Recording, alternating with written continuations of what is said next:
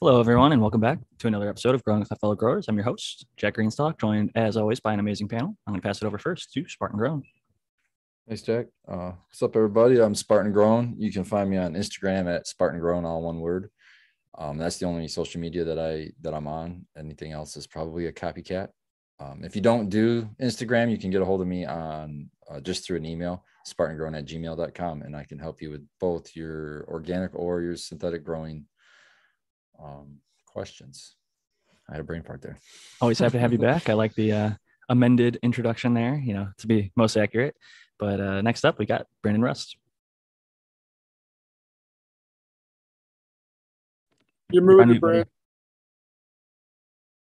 Right. What's going on, everybody? Brandon Rust here. It's been a minute. Been staying pretty busy, working on a lot of cool stuff. But it's always glad to be back. Chop it up, talk shop. You can find me at Instagram at rust.brandon. And you can find my company, Bokashi Earthworks, www.bokashiearthworks.com. Good to have you back as always. Next up, Matthew Gates. Hey everyone, this is Matthew Gates. I'm an integrated pest management specialist, and you can check out some cool free educational information on my YouTube channel, Zenthanol, which is also the channel I'm commenting in the chat with. You can also find me for professional inquiries at zenthanol.com. I handle training for pest recognition and pest treatment, as well as other information regarding pests and how to deal with them. Happy to have you back. And next up, Kyle Breeder. Hey everybody, Kyle Breeder here. I just want to say thanks for, I feel like it's been quite a while since I've been here, but maybe it hasn't. But yeah, if anyone's looking for some feminized seeds, which is what I specialize in, I have a website. It's purebreeding.com. I actually just launched a brand new seed line on Saturday. So if anybody's interested in that, I still have some packs left if you are interested. And yeah, Instagram's pure_breeding. Facebook and Twitter is Pure Breeding, and yeah, just happy to be here. Happy to have you back. Next up, last and certainly not least, who's with us right now, the American one. Hello, Jack, Spartan, Rust. Rust Brandon. I always get you mixed up because your first IG was Rust Brandon. I thought your name was Rust for a while, but I digress. Matthew Gates, Kyle, it's all good. Always good to see you boys and everyone in chat. I'm the American one. And yeah, it's always good to talk cannabis. And yeah, great to be here. So a little bit before the show, I just kind of came up with an idea of a topic for tonight's session that we could maybe start off with. It's actually two separate topics. And the first one I labeled in the title for anybody who already checked that out and is astute like that will know that it is pot size. And the other topic will be plant training. And then we'll probably spitball into I think Matthew has another topic, and then we can maybe even take some chat Q&A depending on how long those go for. But I wanted to start off, we talked a little bit about grow mediums and different ways to grow the plant. But one of the things that we didn't really specify much was the pot size. And that's something that actually does matter quite a bit. And I know a lot of people have a lot of different techniques. So I figured I'd go around the panel and give everybody kind of a chance to describe their strategy with different pot sizes, what they start off in, how often do they transplant, and what size pot do they finish in. So I'll pass it first, just like I did in introductions, back to Spartan Grown. Thanks. Yeah, I actually have transitioned to not using a lot of pot changes. I don't do a lot of transplanting. What I do in my personal grow is I end up in a sip container, and a sip container it'll hold 1.5 cubic feet of soil, which puts it somewhere in between, I think, a 10 and a whatever the next size up, 15, somewhere in between that. The gallon pot. So I usually, I do. So I go from a cutting or a clone size, and I'll go into a 1 gallon, usually a 1 gallon from that. And then from the 1 gallon, once it gets rooted out in a 1 gallon, I go right into my final pot, and I don't really deviate from that. And both pots are plastic. I do have some fabric pots that I've played with and grown in before, but those are mostly used outside for vegetables and things like that. I don't care for the fabric pots so much. So your smallest size pot you would go into would be a 1 gallon, it sounds like, if you're starting from a clone. Yeah. Well, I would consider, I mean, I have gone from like, sometimes I've gotten cups, like a clone in a cup. So whatever cup size is, and then from that to a one. But yeah, I would consider going smaller. I would go into a half gallon and then to the one. But If you I were don't starting like, a seed, would you if I was go in starting like a seed, I'd go into I would probably go from, so that I start seeds in a root rack cube. So I would wait until I see a root come out of that cube, and then I plant it. And I usually would plant it into a 1 gallon pot from that. and I'm guessing like a true 1 gallon, like a 1 gallon plastic pot, which is Yeah. not actually a gallon, but it's like a shovel full of soil typically. Um, Funny enough, I use a 1 gallon pot that's made by Easy Swap Pots, and it's not 1 gallon 2 gallon, of yeah. soil. It's actually like 1 gallon, 1 gallon.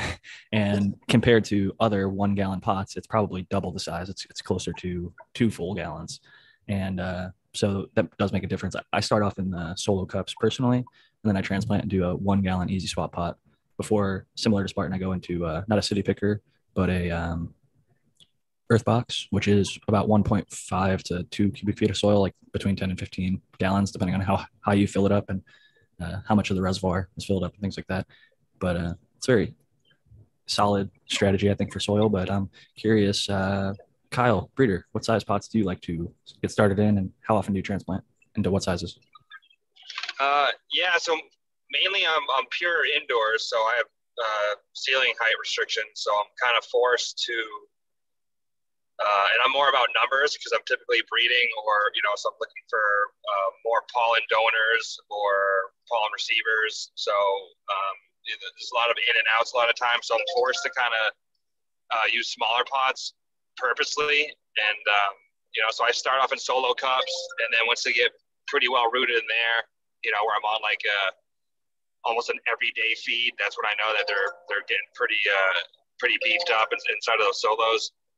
I'll either go to I'll go to a 1 gallon if I'm trying to like burn some time up, so that way they can kind of chill in there for a little bit. But so I'll either go from a solo to a 2 gallon if I'm going to flower in that. Maybe I'll let them acclimate for a week or two in the 2 gallon and then flip them. But if I'm trying to get some height on them and maybe max out my tents, I'll let them get kind of full in the 1 gallons and then jump to a 3 and then flower them out. And seems to work out pretty well for the most part. And I guess I'll follow that up with a question like, how tall / wide are your plants by the finish typically? You could give a range. So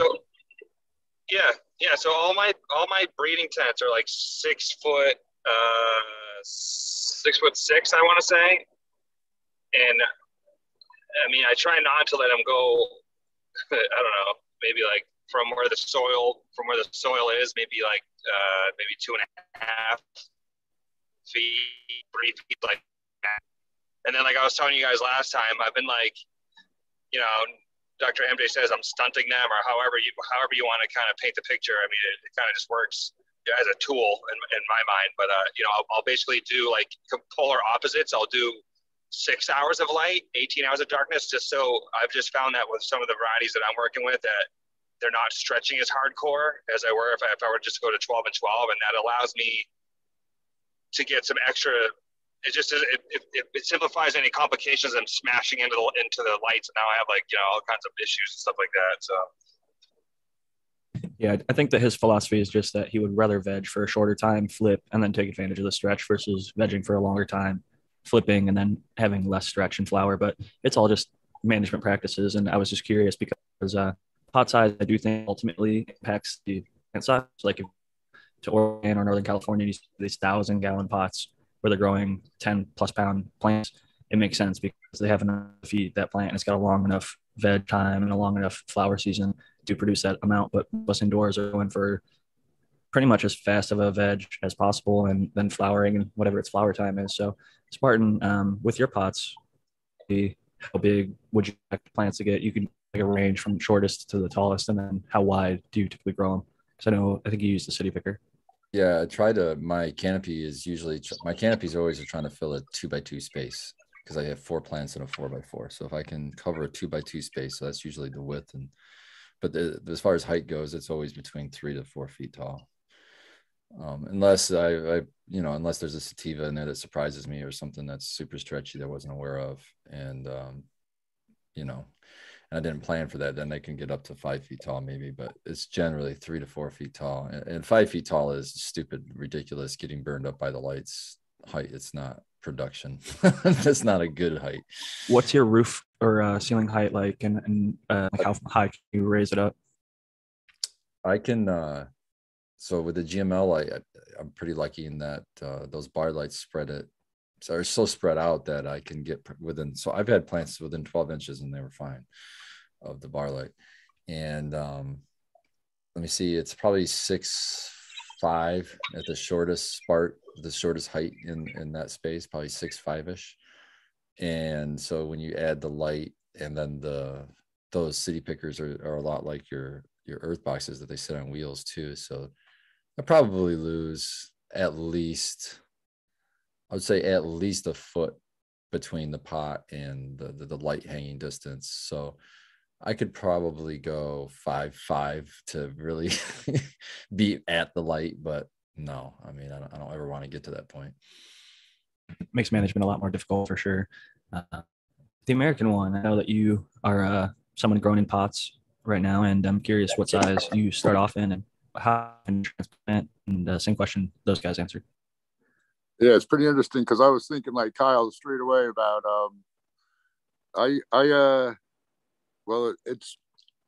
start my clones all differently all the time. So if they're in a solo cup, I go to 1 gallon. I go to 1 gallon and I go to either a 5 gallon or a 7 gallon container right now. But I am aspiring to get 10 gallons all the way around, and I'll just go right from the 1 gallon probably into the 10 gallon because I don't like I don't know. I don't want to have tons of different kinds of sizes. So I heat 3 gallon pots for some reason. I don't know. I got a thing, but I love the number 3. But anyway, it all depends on like when you were saying, I had like for a while over the winter, it was really cool because I had my plants in 1 gallon containers, and the temperature and the low lighting kept them happy without, having them grow out of their space for a longer time, which I like because I have a lot of things I want to keep. So when they get too big, you have to, especially the way I do with organics, unless I want to start figuring out better teas. But in general, when they outgrow the container, you got to upplant or else they won't be happy really. So it's good if you have a spot where they can kind of chill and not grow so quickly and stay happy and alive. That's one of the things. And I'm really interested in the City Picker / Earthbox SIP technology. I think I'm going to have to give that a try. And I just happened across an IG post where like to have an insert that you could put into any container and turn it into a SIP bucket, but it has to be a certain size. They have ones for 5 gallon, but the one I saw was for 8 gallon or more. So I think I'm thinking about trying that. But and I'm also considering, I think I'm going to make like a no-till bed. I'm going to take one of my 4x4s and get a 4x4 2-foot high container, fill the whole thing. You know what I'm saying? Because like a bed. Because yeah, I'm starting to believe in that magic a little more and more as I see things and learn things, and when the roots can share each other and all that kind of stuff. I'm really going to do that, I think, soon. But I initially didn't want to because to move it, or God forbid a pop-up inspection has to happen or anything like that. That's when it might become an issue then. I'm with you. But and I don't like transplanting into flower. I hate fucking that. Yeah, if they're like, yeah. Because that's kind of what you have to do, unless you're going to dedicate the whole tent to a slight veg. That's what I just did recently too. I'm kind of loving that because yeah, that makes a world of difference. Because I've only done it a few times where I use my like quote flowering tent, but I move the plants in there and keep them under 18.6 because they get in different lighting in my particular instance. And once you can see them get comfortable in their new home and then flip them to flower, they're a lot better and happier. Yeah. Oh shit! There was something else that just popped in my head that pops back out. All right. Well, if I happen to think of it, I'll barge in and interrupt somebody. But I do the same with because like my earth box stays in my flower tent. Instead of having it always in flower, like I'll have my harvest and then my next crop end up in veg. So as soon as I chop, I can transplant in, and then instead of going straight to flower, I'll give them usually full week, sometimes a little I'm noticing they just took off like 1 or 2 days in, clearly tapped down to the bottom of the water and are just thriving and growing like right away. But usually just a full week to be safe. Yeah. But Oh, now I remember. I remember because the time where I was saying like I took it right from the solo cup and put it into the 5 gallon, and that did not work. We were talking about how it helps when they give them a smaller space, let the roots fill in that space, Yeah. and then upplant them. The plant grows so much quicker. It's unbelievable. I don't know like why, but it definitely makes a difference. So it's that stepping up. I think the root mass, it fills up most of the pot that it's in. Instead of going from like a solo cup to a 5 gallon, which is huge, that solo cup's only going to fill up like 5% of a 5 gallon. But if you go into a 1 gallon, fill a full 1 gallon or 2 gallon, and those Right. roots get transplanted into a 5 gallon, then they have more access and more areas they're starting from to fill out that 5 gallon or whatever. So Yeah. stage transplanting should and can work if it's done well. If you have a bunch of transplant shock, it will slow down your plants, like if you just completely mangle them. But right. with proper technique, it's possible. And the one thing before I pass it to Brandon, I'll say a benefit of 10 gallon versus 3 gallons, more room for crystals. So There you go. always good. But Brandon, as far as this goes, pot sizing, I know that you finish in beds in your commercial setups, but I'm curious, home growing or generally even commercial cultivation space, what's your preference for pot size starting, and then how often do you transplant, and what do you finish in? And then last question would be how large do you expect the plants to be at finish height and width? So pot size doesn't matter so much as nutritional sufficiency in the media that you're using. And a good example of this is you've seen guys grow in Dixie cups with hydronutrients and pull out, 4-foot plant. Right. So there's no clear one concise answer about plant size and pot size. It's all about the nutritional sufficiency of the media that they're growing in, whether that is balanced and how much of it is there, as well as your environment, your lighting, all the other parameters. When it comes to Well, I agree with it. I do think that like a 1,000 gallon pot is going to have to grow more than a 10 gallon pot. Obviously, it takes up more space. You're going to have more veg time and all that good stuff. But like a hydro, you can push it to a point. Like I've grown in cocoa as small as like 1 gallon pots. And I know people do the solo cup challenge and get 2-3 foot tall plants. Like I've been able to pull 12 ounces out of a 1 gallon pot in cocoa, but I could never do that in soil. So I do think the media or medium matters. I guess if I was hitting it with like some of the humates, like N-humate, K-humate, things like that. Water nutrients, then it doesn't matter so much what the media is, right? Not as much, but I think that it still matters to an extent. It makes a difference. Yeah. But you could also have 1,000-gallon pot with soil that's insufficient and not have the growth that you expected. So again, it's really about the nutritional sufficiency with whatever cultivation style you're using. Me personally, for commercial application, I like beds. And the reason why I do beds is because they hold nutritional sufficiency and balance longer. So that way I can do less frequent testing. And the idea is to create the most cost-effective models for operations. And so, I've also decreased my bed size to 12 inches because through all my experience, I never really saw the roots of cannabis really go past that point. So you have all this media underneath and it's unnecessary. So it's less soil volume, less amendments that have to go into a space, but it's a sufficient amount to keep things balanced almost through an entire run. If you hit right in the beginning of flower and you get everything to nutritional sufficiency, you could do a whole run, and that's, even in a 7 or 10 or 15-gallon pot, you could do the same thing. However, that soil might require a little more maintenance because if you do have a bigger plant, it will deplete nutrition faster and things will go out of balance faster, especially if they're highly biologically active. You have to remember that biological systems release organic acids and enzymes that drop the soil pH.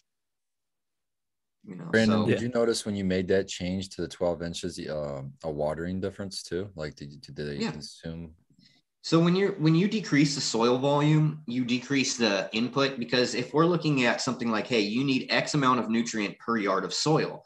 And if you Right. have a bed that's 22 yards versus something like 15, 15. it makes a huge difference in the amount that you'll have to put into that soil to keep it sufficient, the volume, and then also the amount of water you're going to be using. So it cuts costs from not just one perspective, but from many, many different perspectives, you know? Wouldn't dryback rate in a smaller volume of soil be a little bit quicker? And in my perspective, have benefit, because then you're able to water a little bit more frequently. They take the water up. Some evaporates, but some of it's taken up by the plant, and then you can water again earlier without having as much of a risk Yeah, of overwatering. especially if you have an automated watering or fertigation system in which you could, you know, set those parameters, then absolutely. I will say 2020 Mendocino, they do a mixed light greenhouse in Northern California, Mendocino. And they did an experiment where they have these mats underneath their beds versus like top watering. And I think they said they increased by 20 to 25% yields, and like their cannabinoids and everything went up with the bottom watering, where they just basically like flooded it from beneath and it absorbed the water up. So that might be something to potentially look into as somebody who's growing in fabric beds or that kind of style, because I saw it have great benefit for them. And I think it could also just help management. If I would definitely want to see the data and not just something that a farm said, hey, we tried this and it worked. You know, I'd like to see it replicated, because doing something like that would take so much effort. And really, when it comes down to it, with the systems that I run, it's super minimal, man. I mean, these things operate, they function really, really well because of simplicity. You know, it's like an old car that has a roll down window, turn knob, right? That thing's less likely to break than, you know, a new car that requires electronics and whatnot. So some things have the benefit being simple, you know. More complex systems have more points of failure, and that's one of the things. How does the water get delivered to your bed? So you have a fertigation system that's hooked up to a timer, and it'll pump in a certain volume of water. And is it like top water through a mister though? Like physically, how is it traveling into the from the tank to the soil?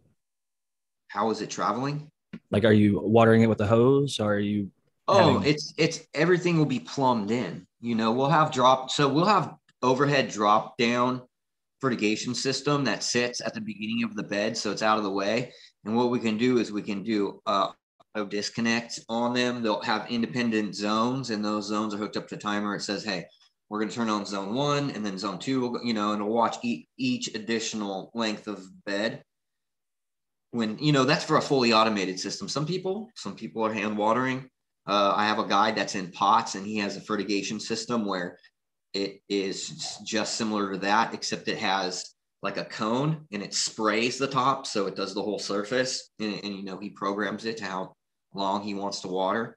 He makes sure that he fully saturates his soil without any runoff. I like that. The runoff, I feel like, can be one, just a waste of water, but two, it can make for anaerobic conditions where if they're like sitting directly in the drip tray or whatever, that water can sit around and cause some negative conditions if you don't have the good microbial communities that you would get with like a MicroPlus or something like that, or EM1 or EM5. So I definitely think that that's a very effective system and solution. There's just so many ways to go about it. The thing that I brought up, I guess, was it'd be more like you set it up before the grow starts. And I'm pretty sure it's just like a porous mat that is laid underneath the soil. I'm trying to find the posters from like over a year ago, but they're recreational / medical cannabis grow here in California. And they did have the data as well, because they test all of their crops. They weigh all the yields, both like the stuff that they pull off the plant and harvest for sale and things like that. So it's an interesting one. If I do find it, I'll make sure to pop it up and plug what the actual name of the system was. The tricky part about drybacks in living systems is that when you start creating conditions that aren't conducive to the biology, they'll start to sporulate, right? And they have this waxy coating, and it's hydrophilic. And you could see this in really dry dirt, how it floats on the surface of water. same principle. You could have hydrophobic conditions, and if you're not using something like a surfactant or something that can readily rehydrate the system in its entirety and allow all of those root zones to be fully hydrated so that the mineral nutrition diffuses into the water, that can complicate things too. So I can understand how having something that's feeding from the bottom that always has access to some moisture could keep a more consistently moist soil. But I think that when we start to, as you know, I'm working with some other people, and we're putting together some data and making tools to like monitor these parameters like they do in hydroponics, but for living soil. So we'll see. You'll be able to see not just from a nutritional standpoint, but you'll be able to see EC, hydrology, temperature, everything on the analytics like real soon in these soil systems. And then we'll be able to create, data analytics for how the nutrition plays in with all of things like drybacks and hydrology, the pH of the soils, the EC of the soil, Somebody needs to invent a way to a box that I can throw a fucking spoon of soil in and get a fucking result, a soil test back that way immediately. Even That's if I more had to wait tricky. 30 minutes, that'd be nice. That's a little more tricky because you have to use something like gas mass spectrometry machines, Mass spectrometers. And things that can rapidly like combust these elements so they can see the actual mineral nutrition. I don't think there's a technology right now, and there might be, but it's not metered, it's not calibrated, and it would take data analytics to do the calibration to figure out real-time mineral nutrition in the ionic available form. So if we wanted to see KO2 or potassium hydroxide, which is the mineral that the potassium element that plants utilize, sequester, we would have to have a specific instrument for that. So we would be looking at something with like 20 different sensors that would all have to be calibrated. And so if the technology does exist, it would be so inexpensive. It would be so expensive to like hell up. The next time you get your soil dialed in perfect, after you get your soil test back and you amend it, just take a mouthful and let it sit there for like 2 minutes. And then you just taste test every soil that before you put your plant in. If it tastes the same, you're good to go. Yeah, and you have to do multiple samples. You can't do it just once. You have to do it like a bunch of times. We'll have to start you have to make sure that the manure is fully composted, though. There you go. All mouths are have the most sensors in the world, I bet, except perhaps a certain organ on a woman. I want to shout out Anova in chat real quick because I'm too lazy to type a response. But they've asked if you can use Dawn dish soap for a surfactant, and you absolutely can. Just a drop into your even a 5-gallon bucket, it would still be sufficient. But I do a drop in a gallon for a foliar spray. Or you can use yucca. That's a really good one. It's really inexpensive. Quillaja is probably one of the best ones because of the amount of saponins that it contains. And it also has things like gibberellins, auxins, and cytokinin. And you can get super like NPK nutrients sells a real pure form of it. But I mean, it will last you. You buy one bag of it, it'll last. Get the small bag, and it'll last you a long, long time because it's a ridiculous amount.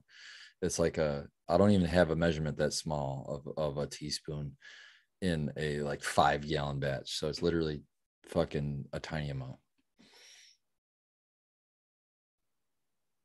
I think Dr. Coco actually has recommended that before. I mean, I think it's a good idea just to use it every watering.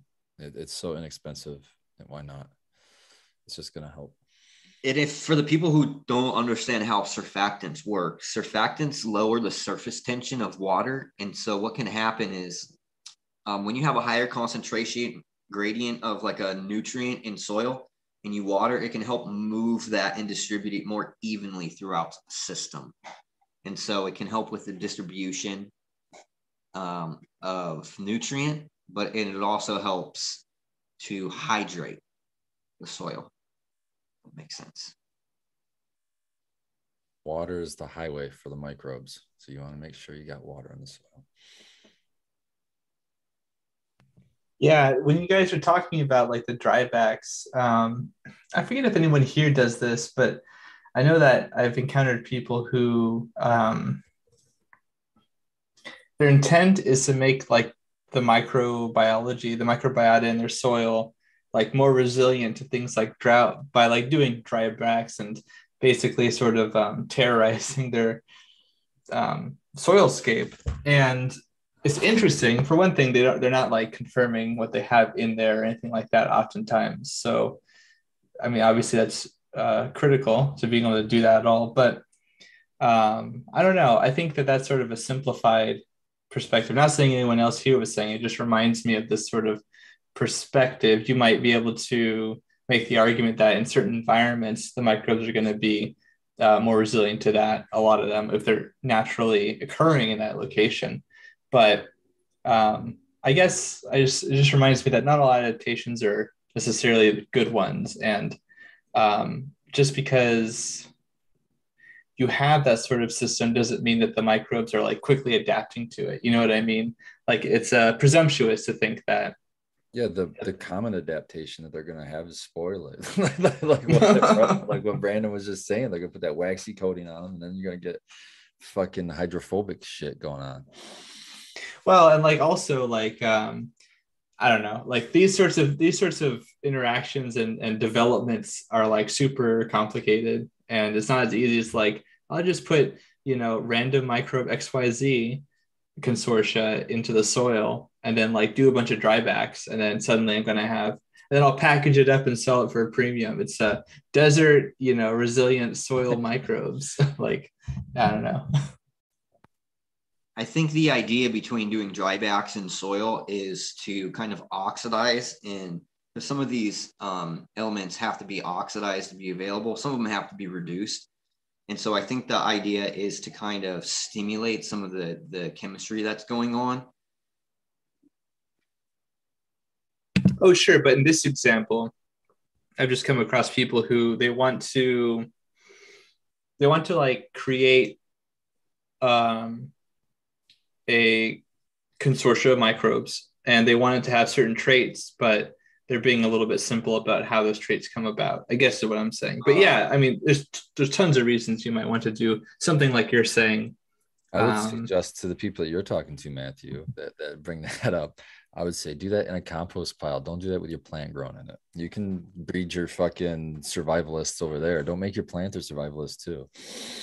Well, if someone's trying to create a consortium, I mean, the way to go about doing that properly would to look at their metabolism, to see what kind of, and then also to see if they can create endospores that are viable. And then you would also want to see what their metabolites are. What is the benefit of this microorganism? Because not every organism does the same thing. Some of them produce different compounds. And then the crazy thing is when you get them together, sometimes they do something completely different. Exactly. Yeah. Yep. Not only that, but some of them will just compete with each other. And so it's like if you're choosing something that feeds on the same exact source of energy, and you put them together, they have the same types of metabolism, they're going to compete for the resources. And so you want to try to create things that have synergies and not competition. You start putting a bunch of things in a bottle that are competing with each other, you're going to end up with one thing. Bottle or in nature, really. But I totally agree with you. It's a really pernicious, well, I guess I'll just say it is a pernicious perspective, because I think people just always think that like all the beneficials are going to be fine. There's not going to be any of this competition. Like, it's all okay. The people who selected these together, they definitely did the research and made sure that they work well together. And, I have no way of checking this anyway, so I'm just going to trust it. And I look forward to the developments in microbiology that allow people to actually take a look at these sorts of things in their own house for not that much money. I hope that it sort of has like a maybe biohackers are not the best example of this, but like that sort of perspective of like being able to actually know what you're dealing with at such a molecular level, and then you can make informed decisions, or you can even assess what the microbes are in your environment, maybe, and that'll give you some insight that you wouldn't be able to have otherwise. I think that's kind of cool. Yeah, it would be really neat to be able to have the ability to identify at home. And I don't mean this like with a microscope, but be like, hey, this is this family. And, you know, maybe if there's a blockchain data where people have already done this and all the information's on a blockchain, they can compare species and say, oh, this is one that's not on the chain already. This is a new species that you found that's local to your area. You know, let's say it's like Beauveria bassiana, right? It's a ubiquitous microbe. And, you know, there's so many different species. We can't identify all of them, but eventually I think the technology will allow us to do that. And then we'll be able to see like, hey, this specific one. And that's what they do, is they find the best ones that'll be like, oh, this one has a specific target. It doesn't harm bees. It doesn't harm this, but it takes out lantern fly, you know, or something like that. And so that those types of independent research that can be done really cost effectively, affordably, will be able to really advance the microbes without having to actually like create new ones in a lab. Because I think that's kind of going to, you know, I could see how there could be benefits, but it could be a negative impact by creating something in a lab that's, you know, a GMO microbe, you know, like something that might have the ability to outcompete everything else, and that might have a negative impact on the whole ecosystem biosphere.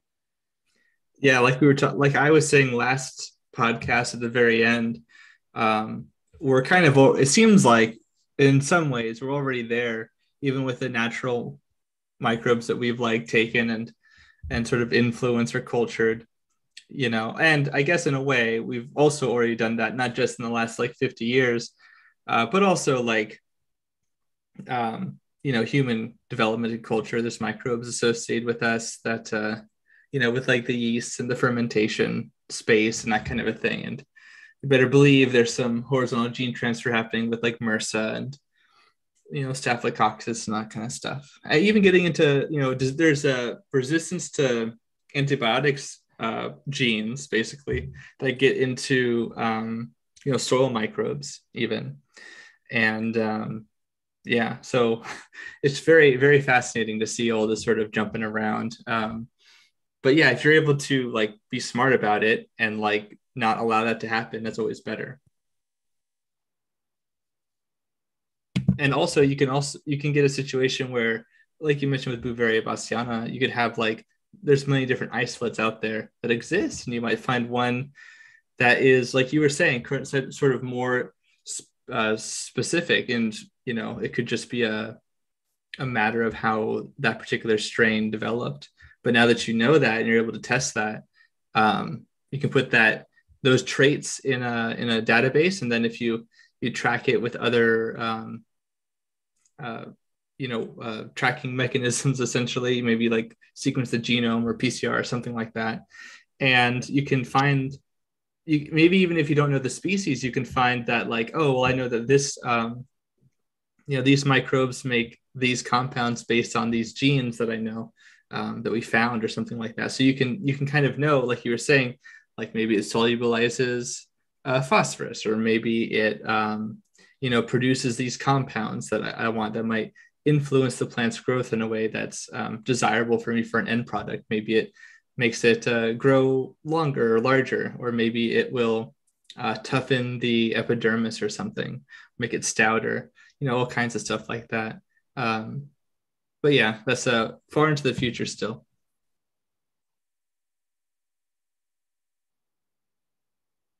That's the cutting edge of this shit.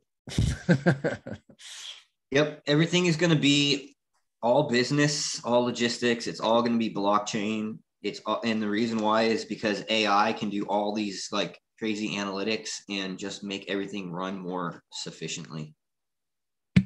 It's been really cool to see AI assisted predictions for like proteins, or like things that, or predicting things that might exist, and then we find that they actually do exist. And then this sort of computational model was able to sort of predict that or predict the different combinations that are possible. That kind of stuff is really pretty fascinating to me. I've been seeing it used to even model like insect when they're going to be ingressing on certain populations in certain cities based on prior data and things like that. Basically just best estimates. And it's scary how accurate a lot of that stuff is, whether it's like weather or pest related. The AI Yeah, is they able can't to predict the direct us. weather, Jack. Well, I mean, if you look at the averages for the last 100 years or whatever, They're they getting can tell better. you. I'm not saying they're going to tell you what it's going to be tomorrow, but there's people that sell insurance to farms based on how much it's going to rain or how hot it's expected to be in a certain year. And like, I know where I'm wonder from, how Ohio, accurate Pretty that is, accurate for too. hundreds of years, man. the lake I don't know. They has said Florida was going to be cycles. underwater in 1986. Well, I don't know who they is in this case, but I'm talking about people that are literally billionaires off of what they've accomplished, and they're making more food produced in the United States than anywhere else in the world. So, I mean, we're definitely successful in our ability to apply science to improve our yields and outputs on things and allowing ourselves the best. So, like, I'm not saying that they're going to be 100% accurate, but when they have an idea of, you know, pests, for example, spring and summer in California, spider might start to come around at a certain time. And if you're just a cultivation who's barely scraping by, a pest invasion can literally wipe you out. So if you know, okay, this week or this month is the most likely time that we're going to start seeing pests, then you can start to preventatively spray a little more, or you can apply your predators in advance of doing that, as opposed to doing it all year long and draining yourself of resources. You can just use that sort of strategy, I guess, is one of the nice ways AI can be used, but it's not 100% accurate. I personally think that a lot of that stuff is really far. AI is like a buzzword to trick people out of their money. Oftentimes it's like, hey, we've got this AI system. And since people don't know what AI is or how it works, they can just throw the word AI on any new product and then try and sell it to people. And oftentimes the AI is not as cracked up as, or as good as it's cracked up to be, so to speak. So it's like, I think even people or AI, not that I'm an expert either, but it seems like, the real difficulty with these sorts of systems that are really complex is that we don't do very good with emergent properties. So to oversimplify it, you plug in a bunch of variables or inputs and you can get a reasonable idea based on a context, but it assumes that you've like correctly articulated what that context is, right? So and even then there might be, it's like I was watching a Cornell video about, which I posted on Instagram, about photosensitivity in cannabis, among other things. And the individual mentioned like chemical promiscuity with like regards to the production of certain cannabinoids. And, like the fact that this is very common with a lot of volatiles, but like the cellular processes are not like perfect, right? So like Rubisco is an example of that, where like, it's not totally efficient, and ever so often it makes a very inefficient reaction during photosynthesis. But also with like terpenes and cannabinoids, there's precursor compounds that are made, and then those are affected over the span of metabolism. And sometimes it's just like probabilistic that like a hydrogen atom or something like, moves one way or another, and you might get one compound versus another compound. You might get a terpene that's very similar chemically, but not the exact same. And little things like that happen all the time, and can be the reason for some of the interesting like bouquets that we get for various plants and how they off-gas those volatiles. So yeah, like sometimes it really is just a matter of, we don't know exactly. Like it could be 60% CBD, or it could be, 40% this other compound or something like that.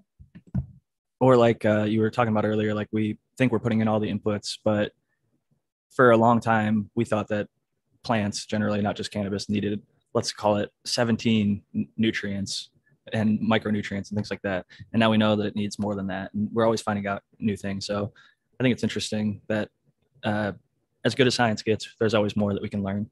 And it's good to be humble and to keep searching for knowledge and do our best to, use the current data to try and move it forward. And if and when we find out that it might not be the best, then to leave it behind.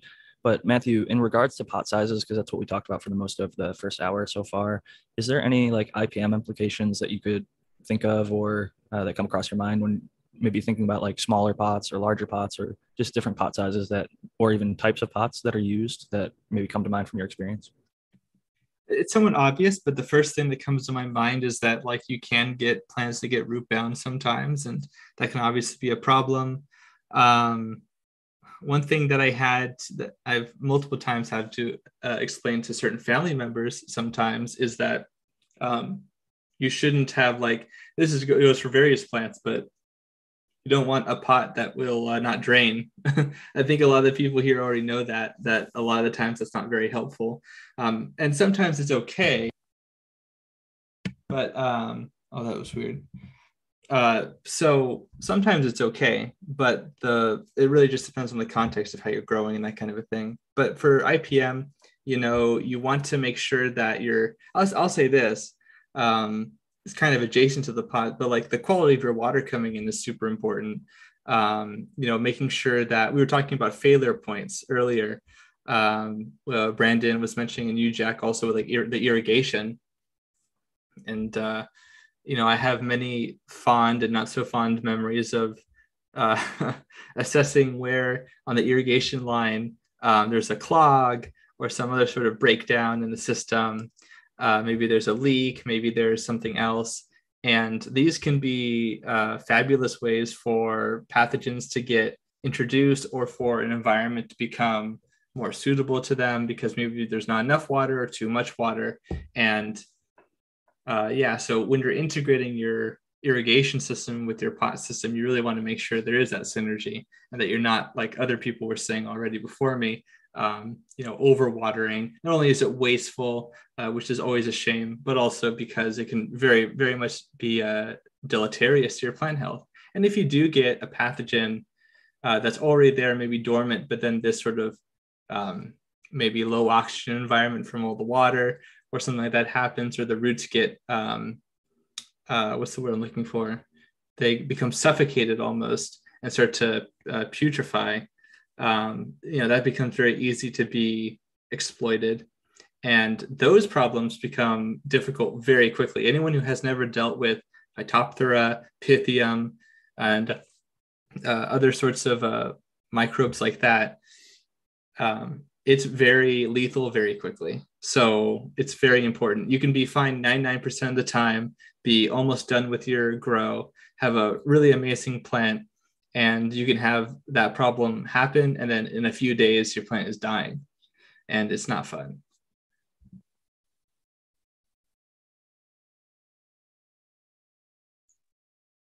That doesn't sound fun at all. And it's good to be aware of that. So I'm glad that you shared that with the growers because nobody wants to come back to dead plants. And if you can avoid it, always good too. One thing the Major General 420 Army said on a show recently was, I found this is kind of a just interesting anecdote. He was talking about growing outdoors and he was using rockwool cubes. And a lot of people felt the need to cut the wrapping, the plastic wrapping off the rockwool cube when they transplanted it. Well, he said one harvest, like half the plants, his buddy cut all the plastic off of them. He didn't cut the rockwool plastic off of his. And some animal came along and ate all the ones that his buddy cut the plastic off of, but the ones that were wrapped in the plastic survived.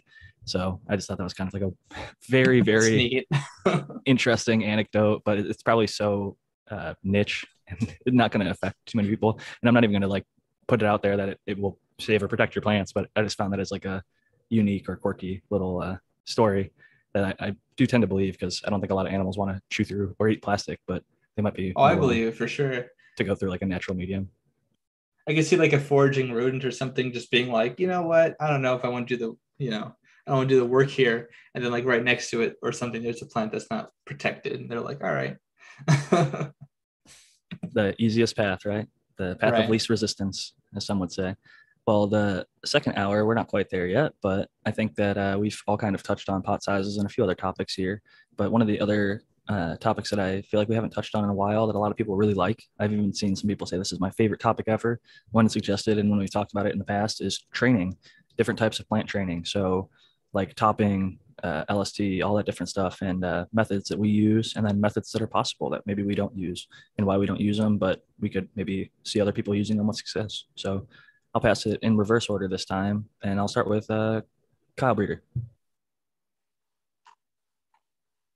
Training, yes. So I want to say I'm like a little unorthodox in regards to that. So I mean, I use a top here and there just to kind of not even for more heads, but mostly to just kind of like for timing and basically essentially it's a form of training if you want, I guess you could call it that, but just keep them shorter.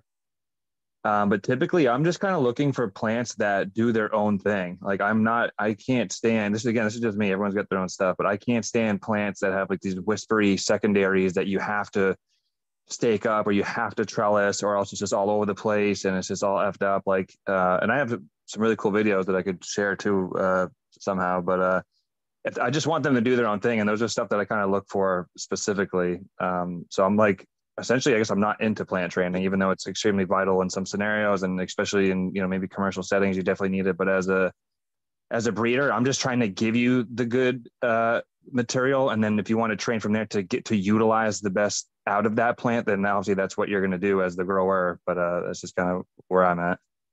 I'll say from the commercial standpoint, I think that you're actually not wrong to want to pick for the plants that need to have nothing done to them. Breeder Steve down in Columbia said he wants an upright, what he described as erect plant that grows by itself, strong enough to hold up its own structure. And, he doesn't want one that's going to flop over like you're talking about. And in a commercial environment, like not just like, no offense to any of the indoor cultivation settings that are going on right now, but even like the largest ones in 2 decades from now are going to be looked at in micro scale, because what they're going to be able to do outdoor, acres and acres and hectares of basically drill pressed cannabis and just planting it and letting it go. Versus that's like the true commercial. They're not going to have really much human interaction. They're going to be able to drive over with tractors and have commercial fertilizers doing all the stuff like they do with corn. So you won't see that. You won't see that for anything other than things like distillate or for things that are going into like products. You'll never see mass cultivated outdoor for like, that's going to just be for general consumption. But I mean, that's what most general stuff is. Most people are not. We are the very few percentage. We're the people that know the most about the flavors and stuff. Most people drink Bud Light. Most people drink Coors Light. They don't drink your local IPA or craft beer or most expensive $50,000 bottle of wine. They're going to go and get the, $2 chuck at Trader Joe's or whatever it is. So I think that whether it's smoked as flower, I know people that smoke hemp in red states, the smokable flower, and that stuff's grown outdoors, and they do extract it. I mean, Happy Buds hemp, I have some CBN, and I'm smoking on, this is like live resin pen, but even in indoors, a lot of the stuff is being grown to be produced into distillates, isolates, terpenes, and different fractions, and some are live resin or whatever, but it's not as often as it used to be. I mean, for a long time, it was either just flour or hash, and like very traditional basic hashes compared to the variety of textures and flavors and things that we have now. So I don't think that it'll disappear. Typically, that's a byproduct of, so in commercial settings, what they'll do is they'll harvest all the best parts of the plant. They'll use things like lowers, or, they sort out their different size buds. Some stuff goes to processing, some stuff. So when you're operating on like commercial scale, like the reason why they have that is because not all the plant is going to make it into flower. And so they want to be able to maximize the usage of that plant in the product. And so they create other product lines that don't necessarily have to be visually presentable. And then they turn those things into other products, edibles or tinctures or, hash infused products or whatever it is. Yeah. I'm just seeing even here in the California market right now, the cheapest stuff per ounce or whatever. And a lot of people buy based on the dollar amount. And a lot of people are flower smokers still. And I know California is kind of a unique market in a sense, but I think that a lot of the world still like flower, and a lot of them are going to shop for the cheapest stuff.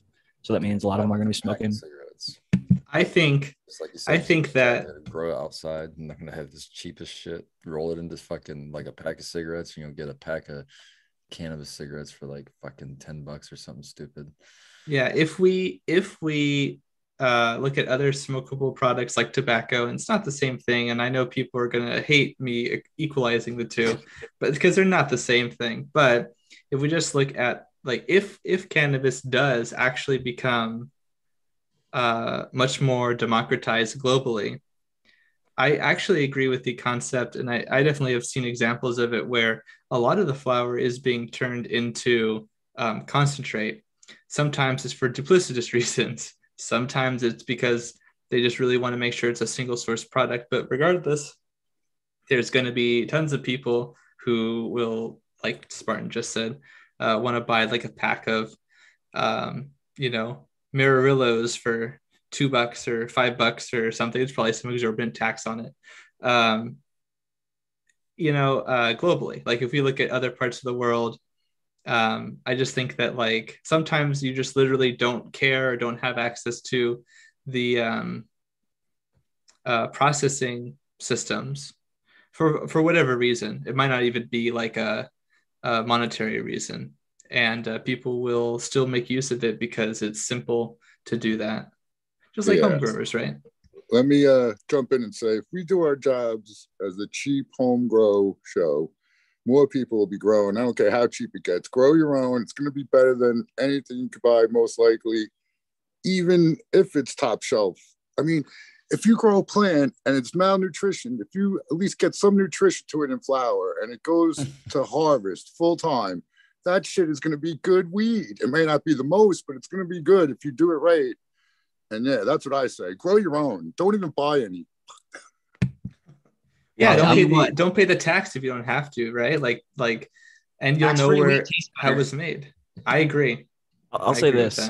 I agree 100%. Everybody should if they can, but there is a population out there who cannot, and there's a population who will not just because they haven't listened to these shows. They don't know it's possible yet. They haven't been exposed to how affordable they can do it versus they're hooked on going to the shop, buying that few eighths a week or ounce a month, whatever it is.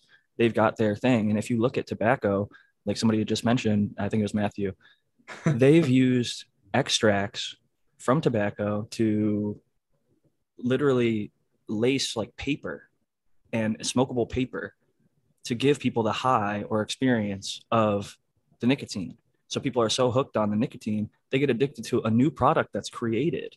And I think that's unfortunately going to happen with cannabis, where some people criticize dabs for that, where it's like, I'm not going to get into that, but the idea is, I guess, technically, there's going to be the possibility where there's going to be someone growing a full field of hemp for flower, and then they take that flower, grind it up, and make pre-rolls with it, and then they spike it or lace it or whatever you want to say, supercharge it, enhance it, whatever they want to call it, infuse it is the term that they use in the legal markets now. But they're going to infuse that with the distillates, with the terpenes, with the other cannabinoid products that are being grown from the high THC or THCV or CBDV or whatever the minor cannabinoid of choice is for you. And then they're going to get that at bulk, and then they're going to pump that in just like they're doing with the pens now.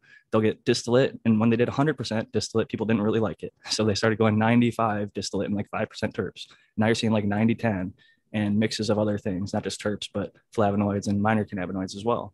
And I think that they're getting closer and closer to the mark, but there's going to be a huge market for like people like us, I think, for at least the first few years, that people are going to want the natural stuff, the stuff that, people grew themselves or grew under the sun or grew in a greenhouse, whatever it is, but just got the flower, can break it down, feel it, the sticky in their hand, just like they have for decades, So, but there's a lot of new kids coming up that have never had those experiences, who've never had seeded buds, for example. So there's entirely different perspectives that maybe none of us even can relate to anymore, because like some of these kids aren't growing up with like a $7,000 pound.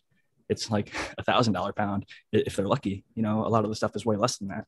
So the prices are just not even comparable to what many of us came up seeing routinely. I'm also excited for non-smoking stuff. Oh, keep going. Go ahead, Matthew. I'll just say, quickly.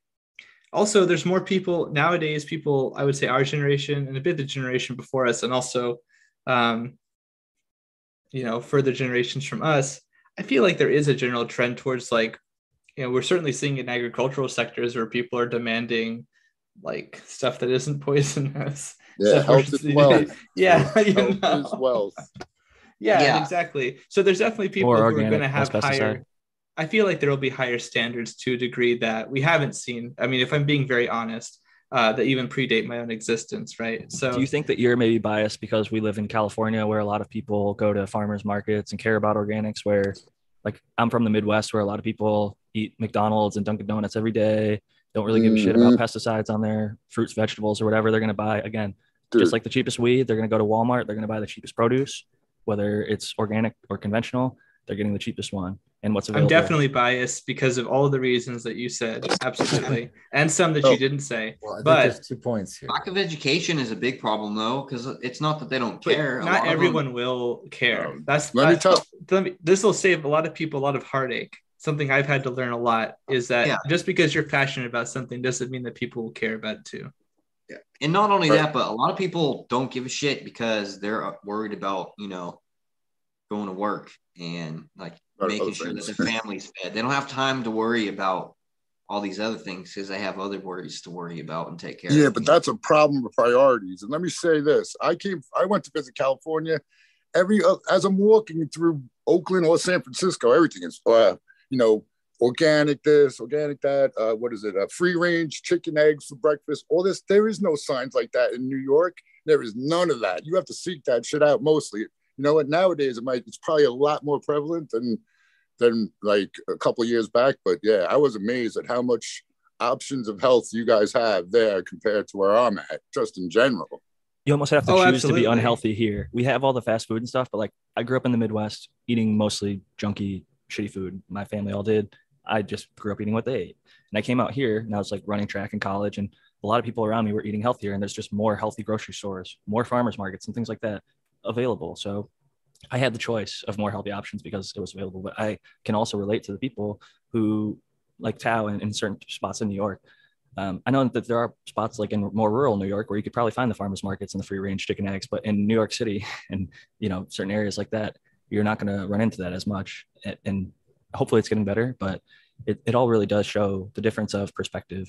But I think a lot of us are coming at it from a really high level. Yeah. Let me characterize what I was saying, because you're totally right about all of that. And I might have made a major mistake in how I phrased this.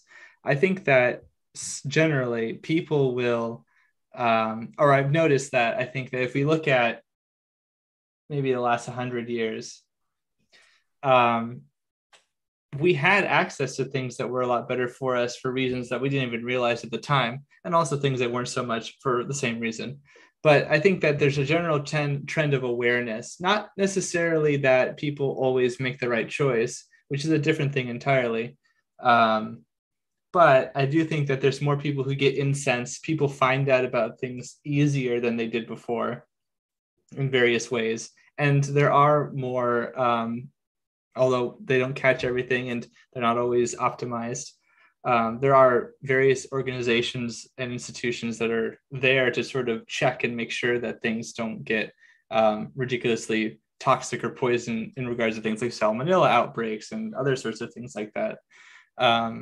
So I guess that infrastructure is there, but at the end of the day, just like with choosing to make the right decision, whatever that might be for your situation, it's kind of the same thing there, where you might be more aware of it. And I think there's more attention in that way. So I feel like generally people are not going to accept certain things that people didn't accept before, but that's not going to be everyone. Absolutely not. Right. And we're going to have a market that is going to be everywhere. It's going to have at least testing to where the stuff isn't harmful. Right. So even if there is we'll call it low quality product or mass produced product or whatever you want to call this product that we're talking about, that is grown outside and then altered, we'll say infused, I guess that's the word we're using, infused with outside terpenes. There's still a place for it, and I'm fine with that, because even though I live in a bubble and I consider myself a connoisseur of weed, I know that there's tolerance involved. So I don't care who you are, you're only going to get away with smoking the cheapest of the cheap weed for so long before that weed doesn't do it for you anymore, and you're going to have to upgrade. And eventually those people, if they continue to consume, are going to be at the same level that I am and are going to be wanting, it's pointless. It's definitely a waste of money, even though it's cheaper. It's a complete waste of money for me to buy that because I'll consume it all and not feel a thing. And not enjoy it. That's what happens. Once you get the good stuff, you don't want to go back to the, like when I was coming up, once you had the real good, the like homegrown that was good, like indoor grown, you didn't want to go buy regs ever again. And then you're on a quest. That was it. You only wanted the good shit. And that's what's going to happen as these people come up, I'm sure. And there's always going to be a vast majority that wants the cheapest thing there. That's all. They're looking at price and nothing else, and that's fine. And that might work for them. That's fucking people's jobs. You're keeping people working. Yeah, but here's the thing. Regardless of what your price point is, everybody wants to smoke good weed. Nobody is ever like, let's go smoke mids, like disagree. Like, I'm so Some sorry. People don't know what mids is. I'm so sorry to say this, Brandon. I wish you were right. But it's not true. And I've literally experienced it, and it's unfortunate. People get attached to what they're used to, and it pains me. People have asked me if I had anything weaker because, it was too much. So that's a thing, maybe. I was going to say that too, Tal, because I know a few ladies on my street who they only smoke once a day at the most, maybe once a week. And they take like a puff of a joint. A joint will last them a whole week. They'll take a puff of it, put it out, and pass the fuck out. And that's their whole smoking for the day. Their tolerance doesn't skyrocket because they're not waking, baking, and smoking all day. Right. It's a different situation, I guess, for everybody. And like Matthew was kind of alluding to, some people, they smoke mids not even knowing it's mids, and that's their favorite shit because it's all they think it's great. And they think it's great, and they get attached to the taste, the flavor, the brand, and everything, and becomes the headaches, psychological. You are right. It's I'm saying this exuberantly because like I'm replaying it as we talk about this in my head. I have a memory of exactly what we're talking about here, and it's just it's just shocking. But I guess it's just like what you were saying about like Coors Light, right? Like, or the Claw, right? Well, they want to drink like 12 Coors Lights, not like 2 10% IPAs. And like my one buddy, and he sold at his college, and he actually bought the shittier stuff because the community he sold to like to smoke blunts, and they're not going to pay 60 an eighth to roll up a blunt and smoke in 2 seconds. They wanted to smoke 8 blunts. So they wanted to throw $20 and get a shit ton of Reggie, and they didn't care if it was seeded. They'd fucking pick through the seeds and roll it up and smoke on it all night long. And if it barely got them high, who gave a shit? They just wanted to fucking toke on it. The tobacco was probably getting them as high as the fucking weed was, but it really does. It's certain markets. Like, man, the ritual is as important, right? Like, I guess that's what I want to really convey here. You're totally right, Brandon. There are people out there right now that are old enough to smoke weed that will never have to know the pains of what I had to go through to get a nickel bag of dirt brown Mexican bud. Okay. That's and I'll tell you what, I made many trips to the park to see the one-legged Mexican on the bicycle because he always had the weed, and it was always terrible, but we were always stoked. It was always a mission. Sometimes he wasn't around. We'd have to go find somebody's older brother or somebody's older brother's friend. And it was, dude, we would literally go on like missions, and they would take hours. It was literally just to go find a 20 sack of weed or a fucking half ounce, and it was like.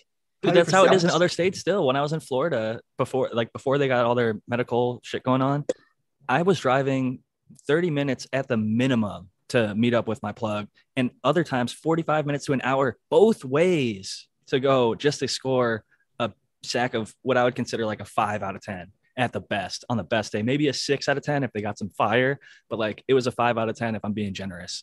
So it definitely shows like the access and locations really matter. And like people still go to restaurants, not to cut you off, but like, people still go to certain restaurants that are like, I don't know, like out of nostalgia. Like I would be lying if there were food, like what you were saying, Jack. I've grown up,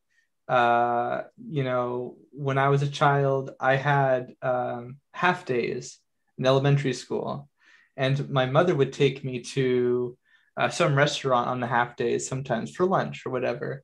And like, you just develop memories about certain places. And as you grow older, those memories might still be very potent. For me, a lot of those have sort of changed over time, but it's kind of what I'm trying to articulate here. Like there are people who will just, like you just said about like, having like want to blow through 20 blunts instead of 2 really good ones. I have, do you remember the high desert people I told you about? They, a friend of mine who I've known for a very long time, one time I bought his mother cigarettes as a gift because she likes to smoke, and I got her some really nice ones. And this stays with me forever. She exchanged them to get the lower quality ones for both of them. It was amazing, and I'll never forget that moment. But so that's definitely happened. People like what they like, and you cannot account for taste. That is a crazy thing. You cannot account for taste. People say that like it's a insult, but it's actually very true.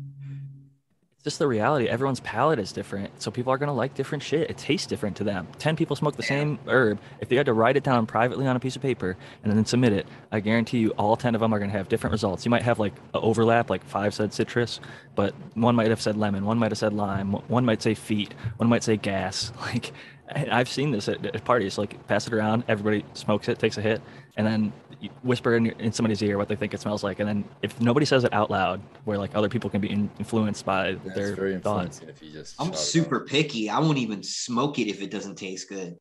If it don't taste good, I won't. I'll hit it once to try it. If it doesn't taste good, I'll be like, nope, sorry. That's a good place to be, man. I love that we're in a world where, like you went from earlier saying, you would go see the Mexican dude with one leg on the bicycle and hope he was there just to get a shitty pack of brown. But now you're like, this doesn't even taste that good. Like, I'm not going to keep smoking this shit anymore. Like, how far we've come. But those days, Brandon, that was like common experiences. It's like, it was like I mean, it wasn't just like one of us that was going on these missions. It was like we collectively pitched in because we were broke ass kids with no jobs. And it's like, I got five. 4 of us have fucking $20. Okay, we can get fucking high today. Dude, I never pulled the I guess I realized later in life that I was the fucking idiot that, everybody's throwing in 20. And then the one guy who went to get it wasn't throwing in shit. So he was just like smoking for free because he had the connection or whatever. And it was funny. I didn't realize that until later in life that I was always paying my full, amount, and some people were taking advantage, I guess. But you learn, live and learn. Or you have to pass your money off to because you can't go up. That's like it's got so secretive and shit, and be like, and then you get a fucking pinched bag, and homeboy went up there, sat up there for fucking 15 minutes taking bong hits off of the weed that you just fucking bought. And then you fucking get a short bag at the end of the day. I remember the good old days. Some people man. don't. It was different. It was just so much different. Dude, I got a bag of shake one time. Like, it was a quick, like, it dropped the bag in my lap and like handed him the cash. And by the time he got back to his car and like, was pulling off, I look at my fucking bag and it's just like a balled up piece. It looks like a ball, but it's just the shake in the bottom of a bag. It was like supposed to be an eighth, and it ended up being like 3 grams. So thankfully, dude, I was getting starter kits, just some dirt weed and seeds. Basically that's what it was good for. I should have planted that shit instead of smoked it. Yeah, we were already talking about Mexican weed. A lot of people actually grew it out and then found like different shit because it had, when you smoked it fresh, it was actually pretty good. But when you got it as a brick and it traveled, however it traveled and got hot and nasty. I grew a lot of Mexican weed out. That shit ain't that good.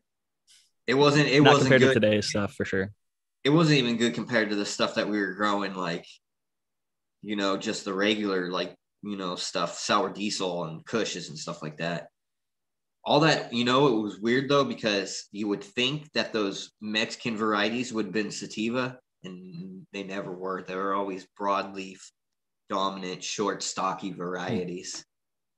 On that note though, I'm actually very excited to see like Central and Southern America like become more like open to the possibility of it on on the legal side, and I think there could be some really great stuff coming out of that area, to be honest. Great magnificent horticulturalists out there, agriculturalists. So I'm curious to see that blossom more.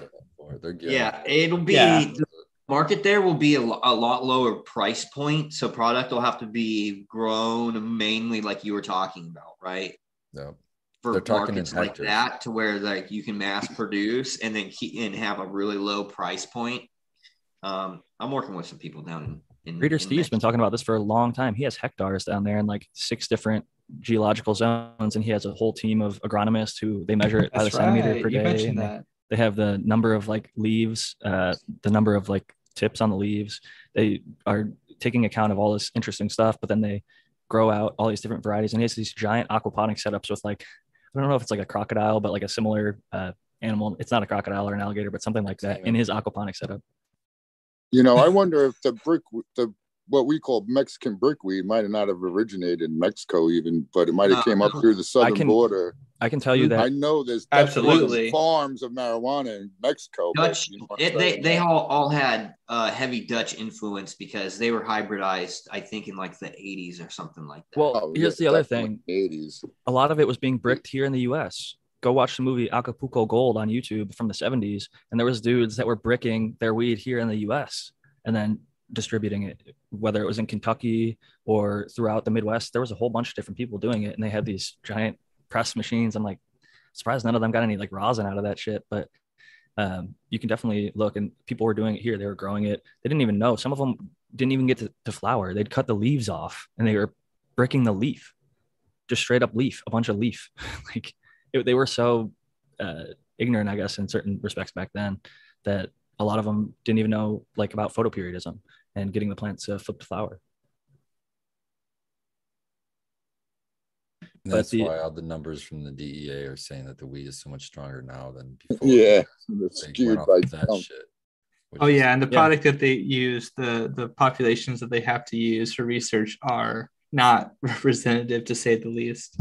Well, and the other thing I was gonna say about Colombia was like Breeder Steve is one of those people that's talking about growing it commercially and being able to sell like basically untrimmed like baby arm style like corn cob buds for like 10 cents on the dollar, like because he's gonna be growing it at such mass with such minimal, they're just gonna harvest the plant, dry it, and then sell it to you, and they're not gonna do a bunch of manicuring and this stuff, but some of the stuff is gonna be ground up for distillate or pre-rolls and things like that. But he ultimately, when the legality, because like at first they allowed it to be legal, but you could only export like mass, and I think it had to be shredded. He couldn't even sell any pure flour. It had to be run through a giant shredder. But Colombia is one of the countries that allows export currently. I know Canada exports currently. They export a lot of their best stuff actually goes to Germany. So most of the Canadian market doesn't even get to see a lot of the best medicine that's grown in their country. It's being exported. Israel imports a big amount too. They're a big customer to a lot of the world. Huge research center. So they're trying to get all the different varieties from all over the world to see how the profiles are and how they're effective for different medicines and things like that. But I guess we only really touched on, I think, 2 people's training. Brandon and Kyle talked a little bit about training, and we meandered onto some other subjects there. So I guess I'll pass it to Spartan Grown, and maybe you could tell us a little bit about how you like to train the plant. Man, I don't really do a whole lot. The only time I train is if I let the plant grow. But like I said earlier, I alluded to earlier, I guess, my goal on my plants here is to fill a 2x2 canopy. So I'm training the plant into a 2x2 canopy. So I usually will do that with either topping, or if it's shot up on me or something, I might do a hard, stressful pull that whole branch down and pinch it to make sure it stays down, or maybe just low stress train it. It all is very, very situational. So I do all of those things, but I try to do very little. If the plant's going to grow the way I want it to grow, just straight up and fill that 2x2 block and just grow straight up, that's perfect. I'll just love it, let it be. Once I put that first net down, it'll be very, very little adjusting and I'll be good to go. But otherwise, I'm bending branches or whatever I have to do to fill that. I'm just trying to fill that 2x2 spot, so I can plug them all in together, and they're interchangeable, and that way they can be mobile, and it makes my life easy. You make it almost like a little like 2x2 hedge I've seen in your Yep. space to fill out the whole entire footprint of your 4x4. And it's smart. I wanted to say one of the things, I don't know if you just mentioned it or not, but I saw his name in the chat is Grandmaster level. And people call it the GML topping or Grandmaster level topping, where people will take off like the top two leaves that kind of like if my head is the new growth and these leaves on the side were like the leaves that are supporting that shoot, they would, instead of topping it, remove this leaf and that leaf. And that basically stunts this growth a little bit. So the other growth catches up to it. I do that a lot in veg or even early flower. I'll still do that week 1, week 2. And it does help to slow those, especially week 1, week 2, when you're trying to manipulate and really build that final shape. I find that when you do that, it really does slow those tops down, and it really helps do that with minimal stress to the plant. Really, I really do like that technique. I like that method to widen out the plant and just push it up a bit. Right. That's usually what I'm having to do is make it. I'm kind. If I do train, I'm usually trading out. I'm usually trying to get it to bush out more. And I find that can be more effective than like trying to LST and like bend it down and pull it out. Where if instead of doing that, you just let this top stay where it's at, de-leaf it, and then let the other ones kind of grow up and out to catch it. And it makes more of that candelabra style look to it, as opposed to like curving the top down. You're allowing the bottoms to grow up and make it even. So shout out to Grandmaster level. I also wanted to shout out SoCal Weed Nerd, who he has a strain called Mendo Loco that gets really tall. And he was growing a plant next to a fence, kind of like how Spartan's got. And he didn't want to get too tall. So he kept on doing like the GML top. So I don't really know any other way to what that term is actually called. But he kept doing that over and over and over again. And instead of this plant like stretching like it normally does and getting super tall, it just became like a giant hedge, like a super wide bush, and just like grew across like he said it was like 3 feet tall, but like 7 feet wide. So it's pretty badass that you can really manipulate the cannabis plant like that. There was even a product, I can't remember the name, but there was a little like plastic ring it would grow up into, and then there was like a mosquito net, and it grew into this ring, and it was on a metal rail, and it would slide across, and basically it would fill out the entire net with growth behind the top shoot, and it was basically designed for like stacking them. But I don't know, it was overly complicated. I guess I could probably find it on my Instagram somewhere. Yeah, it was pretty cool. I've never used one, but I think they're like several $1,000s. Oh, Jesus. Yeah, I would not be interested. Yeah, no. It's definitely an interesting method, and it's a set it and forget it for like a commercial space. I think they're kind of trying to get like racked style where you have like, especially for plant count, limited places. It would slow your veg a lot, but once you get it kind of dialed in and you get that first cycle into flower, you're basically just flipping kind of regularly and replacing those blocks. But I'm not a huge fan of the automation. I say you can kind of just do that manually. Fuck it, for thousands of dollars. Yeah, I'm trying to pull up on my phone right now. I forgot I got a question sent to me, and they wanted everybody's opinion. I can vaguely remember the. I wanted to get the actual quote from them. I don't remember exactly which one, but the gist of the question was oh, here we go. Okay, this is from Hambone Grown on Instagram. It says, I wanted to ask to bring up questions to address. Let me get to it. The issue of being able to maintain microbes in the rhizosphere in outdoor gardens. He goes, I'm thinking primarily vegetables and even new landscaping and such. I recently learned enough about microbes and no-till organic growing and nurturing the rhizosphere to want to apply that to outdoors. And I've been using an appropriate filter to knock out chlorine and chloramine in my city water successfully for my indoor garden. I quickly learned that I can't be filtering all that shit and bringing it up from the basement to water my stuff outdoors. What do y'all do? Do you know of a good outdoor high flow hose filter? Do you use reservoirs and whatever citric chemical that's supposed to neutralize shit and water for those? Thanks. So my short answer is for my outdoor and even my vegetables and everything, I'm just using my straight city water, not unfiltered, because I've built up a lot of, this is my belief, I don't have proof, but I've built up a ton of organic material, so it's got a ton of bacteria and fungi going in there already. So the amount of chlorine that's coming in there might be whacking some of them, but I got so much going on that it's fine. You know what I mean? It's not affecting them in any way that I've seen negatively, not anyway yet. So I just don't worry about it. And plus, I'm spraying through the air, so I'm off gassing some of the chlorine, and I don't have chlorine in my water. So that's I think that's important to mention. Yeah, yeah. I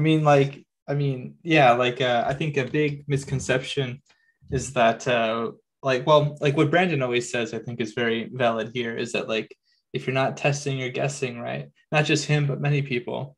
Yeah. Even I already mentioned that, but also the sort of idea that like if you apply, because I get asked this question a lot in IPM, like I'm trying to use certain microbes, like if I use this chemical, or if I water in this certain way, am I going to negatively affect them? And the answer to that is possibly, like, but like sometimes you'll hear that a compound is antimicrobial, but like that doesn't mean anything. It doesn't tell you anything meaningful.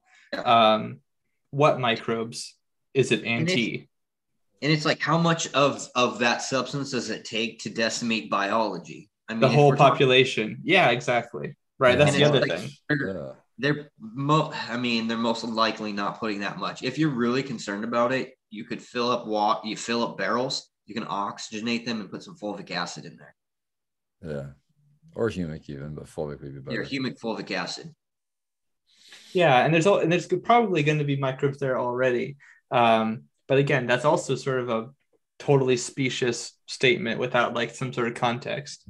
But I think you could be reasonably sure that there's probably going to be some level of like microbes in the bulk soil. But it truly is, many studies I've even shared in presentations, like there's a lot of research that shows that like the rhizosphere is super important. So like that small, few millimeters from the root plane to the soil that like makes contact with practically directly, that space is significantly different from the space that's a few centimeters out, and that space is significantly different from the microbes past that. So in a lot of ways, through various means, those microbes get to the location through chemotaxis and actual literal movement and like following like the scent essentially, or the taste rather, if you want to put it that way, of like certain compounds that they associate with plant life that they want to be attracted to or possibly not be around. And there's all kinds of stuff like that. So without bogarting the conversation, I just want to say that it is super complex, but they're in a lot of ways, they're more resilient than you think. And certainly, even if you kill some, unless you're in just like a barren location, it's pretty likely that populations can recover. If they weren't able to do that, we would be in an even worse situation than we are already. I wanted to give a shout out to the person who made that technology I was talking about earlier. Their name is Aya from Trella Technologies or Trella Tech. This is one of their plants. It grows about a 6 foot wide single cannabis plant by using this little device you can see in the background. I'm going to click back to their page and just kind of show it off a little bit because I did mention it. I want people to kind of have an idea of what I was talking about. I remember this thing. Yeah, I personally, I don't think it's the greatest. They had a time-lapse video where you could see the thing actually grow as it stretches the plant out to train it. I was trying to find that. This is like a demonstration, but this is like for tomatoes or something, but it gives you the idea. I'll keep scrolling down the page and you'll be able to eventually see the cannabis actually being grown in it. The thing is how wide? 6 feet. 6 feet wide. Okay. 6 by 3, 6 by 4, maybe.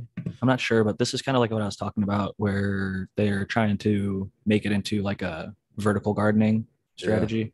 Yeah. That's pretty sharp. I like that. Fits on those metal racks. Don't look very sturdy.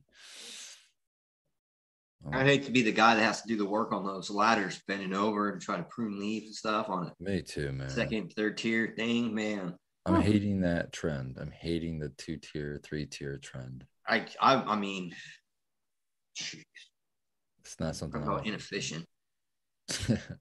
Yeah, I mean, even in like Gerber, like in like Netherlands, like they have like they raise the bed so that you don't have to like bend all the way over and break your back, So like a little bit of perspective.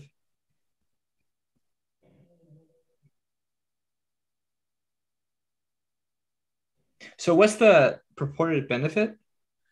It was just so that I way think you it's could plant get count and waste is what they're plant count is advertising. huge, yeah.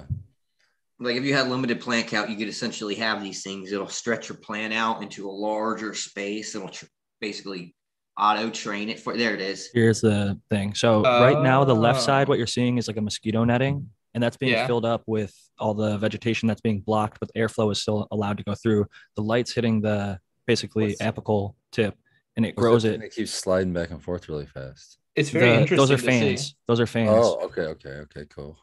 Blowing underneath the canopy. And that's just the tops at the very right. Yes. Nice. I mean, my first automated by an eye, like this is automated laser eye or something. It's just videotaped. It's auto fed, auto air, auto light. Everything is set up to be set it and forget it. So does that continue all the way through bolting, or are we talking that you just do that in veg and then? Once I think you get to flower, I think the fans keep running, but you rip the top net off and then it just flowers through, and you are supposed to put up a trellis, I guess. Straight up from there. Okay. My initial like hot take is that I would be very concerned with the leaves touching so much, all that like physical sort of intimacy.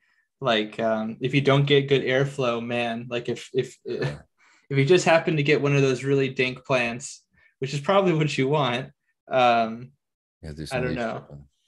I'd be curious, but it looks really cool to see. It gives a lot of spaces for pathogens to take a foothold with all those little microclimates and move quickly, you know.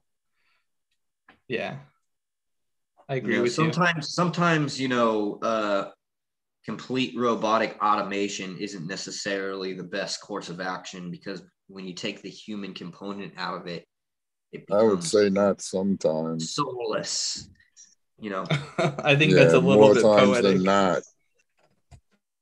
Ooh, tell me how you really feel. I mean, like, I think it's important to not. There's tons of automatic things that I know all of you count on, but I would say that, yeah, like when it comes to like really fine tune movements around the plant, there's a reason why like it takes quite a bit of engineering to like make something that's you know, like simple enough to be okay and economic enough to be viable, right? But yet like you don't have people like you don't have like a machine that goes up and like cuts all the like walnuts or other nuts like on a nut tree. Like you shake it, you know what I mean? Like this is this kind of automation that I would be scared to trust, because no matter how sophisticated it was, if it broke down and you didn't have if you didn't have a primary human element or something else caring for it, it's like. Well, I saw something like that the other day where it was a drone fleet that was picking fruit off of fruit trees. I think I saw something like that a little while ago. That is kind of cool. I saw that too. It was crazy. I was like, that is, they are moving slow. I was like, that's not like, you could literally like one like dude. Give it time. They'll catch up, Brandon. You'll have to prune it correctly, I feel like, so you can like get in there, you know. And give it time. They'll be picking walnuts with drones too, I bet. How are they going to get into like what Matthew's kind of alluding to? How are you going to get in there without fucking your blades up? Maybe it's a crawler. You got to, one of those, the old people that need the stretchy thing that they could grab stuff with. Just put that on the end of the drone. Yeah. I like it. I think some stuff is actually, the old school stuff is very effective, and the further we move away from it, the less efficient we get. We end up spending all this time, money, energy implementing some of the stuff, and then you find out that thing that just grabbed the tree and shook it was more effective than having 10 drones fly around with a picker and snapping them off one by one or whatever it is. I don't know how good it is for the tree. So you don't like any automation, Tao? I'm not trying to attack you. No, I'm just half joking, but I do believe that the human interaction with the plant is a must for, like Brandon was saying, it's soulless. You can't have soulless stuff. I think there is sort of a spirit to this plant, if any. I mean, probably all plants have, and humans or whatever, if you have any sort of religious or spiritual thoughts about you. But I think that most people would say if you walked into like a 10 light grow and looked at the quality and saw how many plants there were and how many gardeners there were and how much time the gardener has with each plant versus a guy who has 100 light grow versus the guy who has 1,000 light grow versus the guy who has a 10,000 light grow. The amount of time and attention to detail that can go into each individual plant, the amount of like quote unquote love that can go into it, or just basically maintaining all the proper parameters or whatever they have felt are the best parameters for that plant to make it perform how they want to. Yeah, it's like an school. art. There's like, I think that's why we're going to keep having local people. Like every single state is going to have their people that are killing it in that state. Like these MSO multi-state operators, they will have some success. They have a big brand and a big name and people will buy their stuff. They're going to go state to state and set up.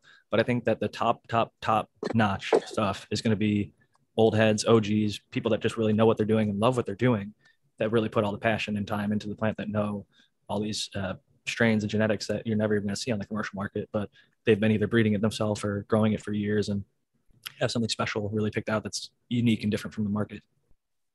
Some of the best I've ever had has been from some of the most careful, and I would say that you guys would describe them in the way that you're talking about, sort of soulful. And I'll just shout out Moonmade Farms, who I visited several years ago, and it's still one of my favorite people I've worked with.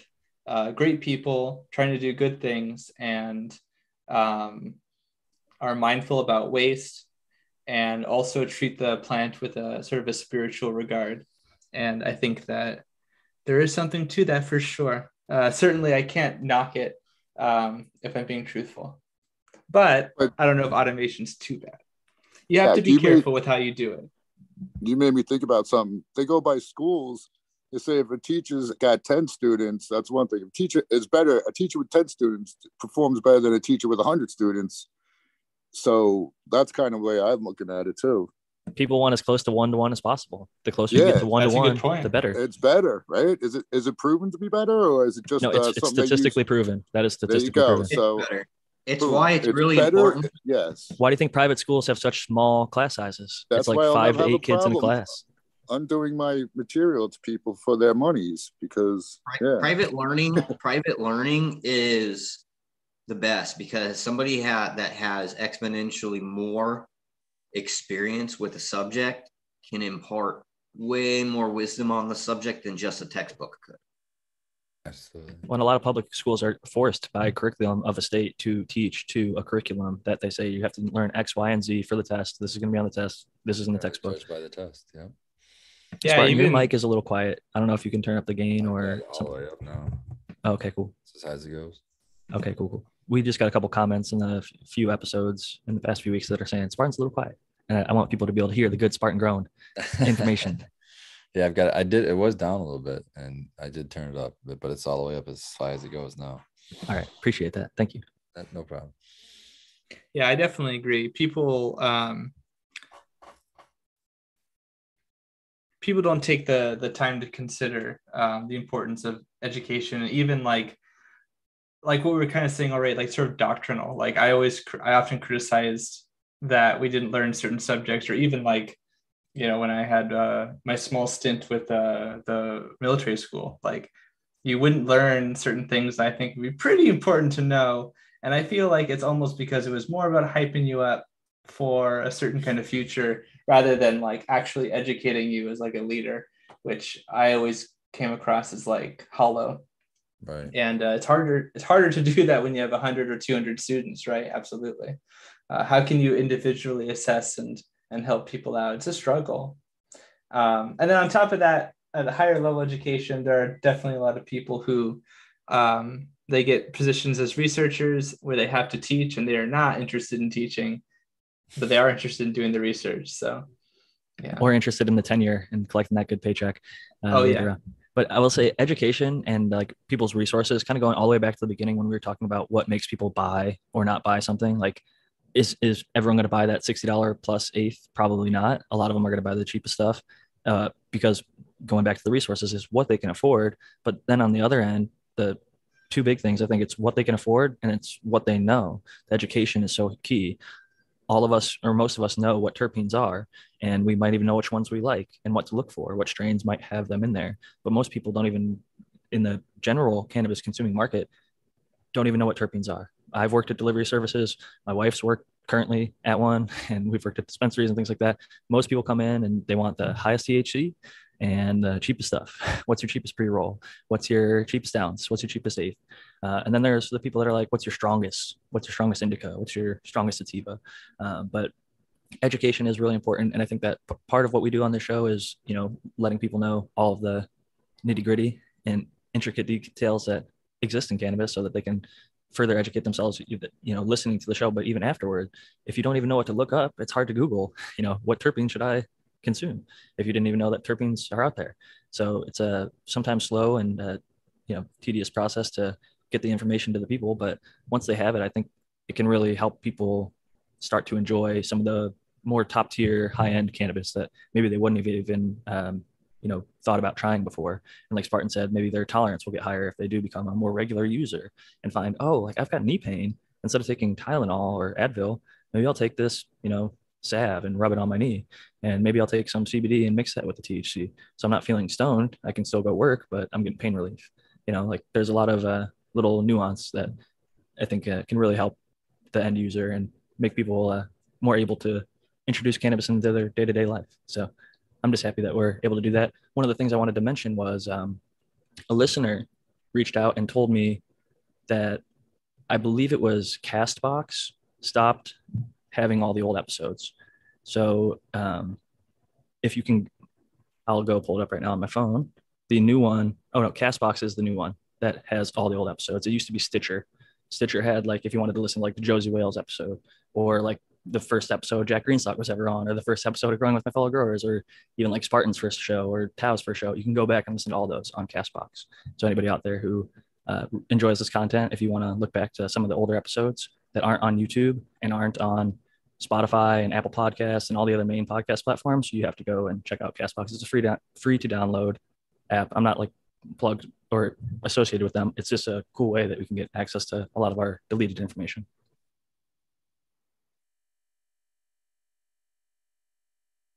But I think with that said, we're coming up to about the 5:45 hour here on the West Coast. And this is typically when I give Spartan a chance to give his final thoughts and shout outs before he has to refill the tray and take care of the dogs before Michigan Bro Grow Show. I got to do a podcast too. So after he's done, I'll sign out. Sweet. What podcast you doing? I'm doing a live with Slim and on my other new business partner. We have a new facility out here. Sweet. It's getting built out right now. All right, well, I got to go, guys. So thanks for the show. It was awesome hanging and talking shop as usual. And shout out to chat, man. It was awesome seeing you guys today and talking with you. And hopefully the show hit you in the right spot today. I thought it was a pretty good episode. I really liked it. It covered a lot. It was pretty wide ranging, so it's pretty cool. But yeah, I'm gonna go to the bathroom myself and then let the dogs go out. They're gonna have to wait because I can't. Anyways, Growers loves, guys, and we'll see you next week. Have a great one, Spartan. Thanks as always for joining us. Peace out, Spartan. All right. Well, I'll go next. It's always good to be here. I've been pretty busy. I got a lot of stuff going on. Had a conversation with Felipe, who's part owner of Compound Genetics and Node Lab. We're going to get some stuff going on. I just finished the premiere season finale podcast over at the FOS headquarters in Las Vegas. I got a bunch of crazy shit going on. And my journey over at rust.brandon on IG if you want to get microbes, humate fertilizers, amendments, things for our IPM. You can head to bokashiearthworks.com. And I'll see you guys next week. Thanks again for joining us, Brandon. Always a pleasure. Brandon. Have a good one, Brandon. Peace out. Later, guys.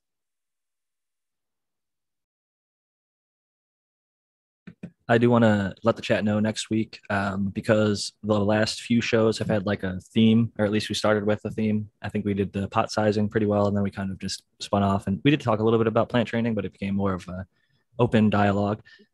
Next week, I do want to do a chat Q&A. So make sure if you have questions, grow related or just cannabis related in general, that you want to hear from anyone on the panel, to get those questions ready for next week, because we'll be answering those and potentially even bringing a few of you up on to the panel to chat with us for a bit and show off your garden if you would like to do that. I think I saw Kyle unmute there for a second. So Kyle, did you want to jump in? Well, I mean, I guess if you really want to know what happened, I said all kinds of goodbyes to everybody, and the whole time I was muted. Ah, shit. It happens.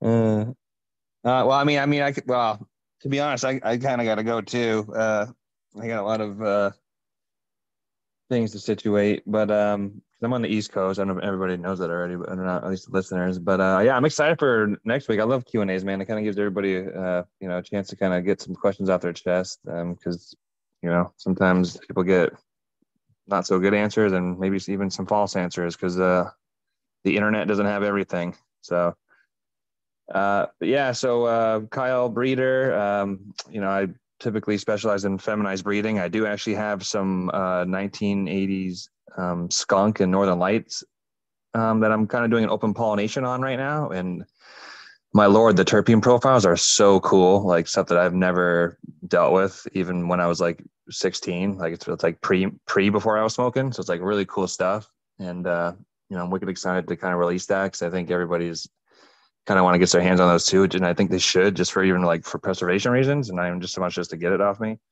But so that's they're just showing signs of male sacs now. They're girls. I'm doing a feminized open pollination, but I did save the males because I do find it to be important for stuff like that. I find that important to keep the males with it. So I can't do both right now. So I took a cut of the males and put them aside. But the next round I'll kind of do like an open pollination just for like preservation for myself too. But so that's going on, but I did have a seed launch on Saturday that I dropped on my website, purebreeding.com. So if anybody's looking for that, I do have a few packs of those left. Some really, really, really cool stuff.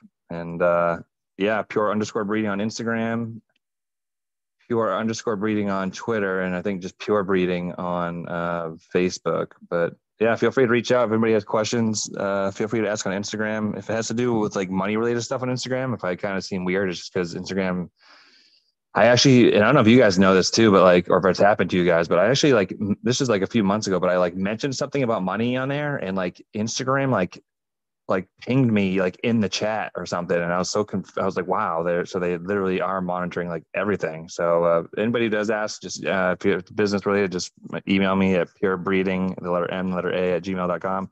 Other than that, feel free to ask what you want. But have you guys, I'm done, but have you guys noticed anything like that? Have you guys heard about that? I have seen, like when I was selling my book, people would ask how much does the book cost, and in the DMs I would answer, and I might even send a link for them to send a payment before I had my website up.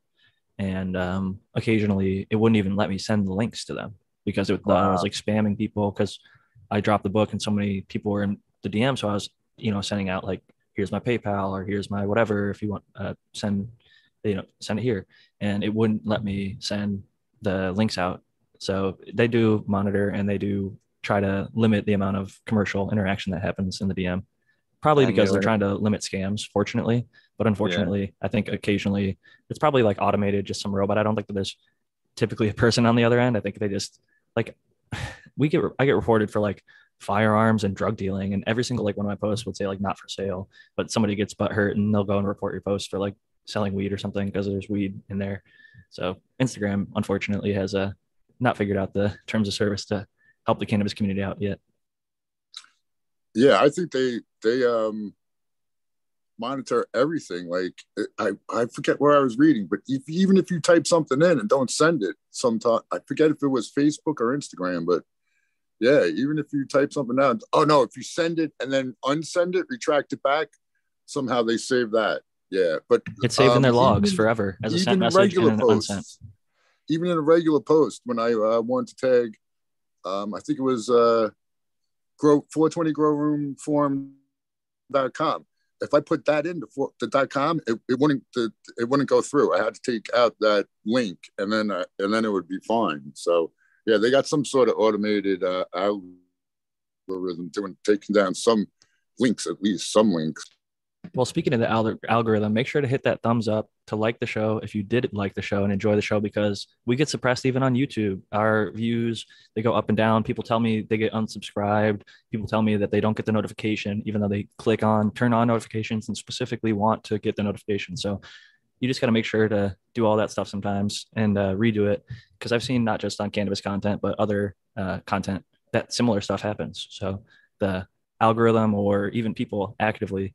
I know, unfortunately, sometimes people that are politically active and against it within these social media networks try and go through and delete posts or make posts not show up as much. And that's why I think it'd be cool if they did sort of outsource the algorithm a little bit, so we'd have some sort of idea on if and when things are being sort of pushed and when they're not, and why that would be. So hopefully that happens sometime in the future with one of the social medias. But I don't know. I think in the meantime, we can just enjoy the fact that we're even able to stream this on YouTube, because for so long we weren't able to have any sort of cannabis community like this online in a public setting. And like, I'm at least showing my face, Spartan was, and I know Matthew has in the past as well. And Kyle and Tao, even all of us have been out there in public talking about cannabis, where for many, many years that would be impossible to do. So I'm glad to have this outlet each week, and I'm very thankful for you guys. So I want to pass it over to maybe Matthew and ask you if you have any final thoughts before we get into the shout out. So this isn't our shout out yet, but just kind of wrapping up the show.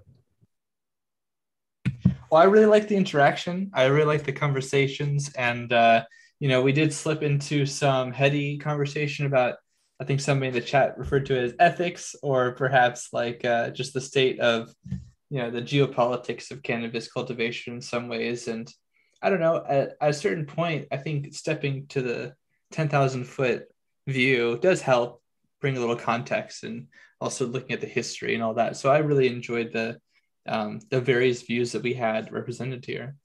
And I'm also wanting to say, Jack, that I'm appreciating how you've been moderating the group lately. That sounds really weird. What I mean to say is that I think that you give everyone a fair shake about saying what they want to say about a particular topic, and having a topic oftentimes, available to us to sort of spin off on. I think that's been very helpful for the chat, for the audience, and also for ourselves as well. Certainly, I get to be exposed to things that I don't always get regular exposure to or have to consider.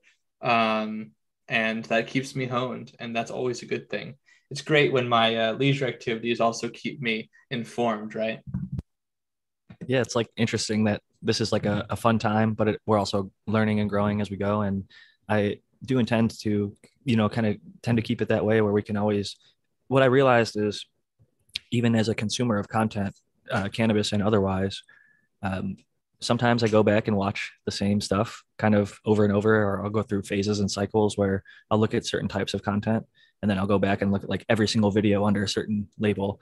And sometimes the same content creator will have made 1 or 2 or 3 videos about that subject, but maybe their opinion about it changes and develops over the years, or maybe they got more information and they could give, a better description, and have just talked about it enough times that it comes out more clearly.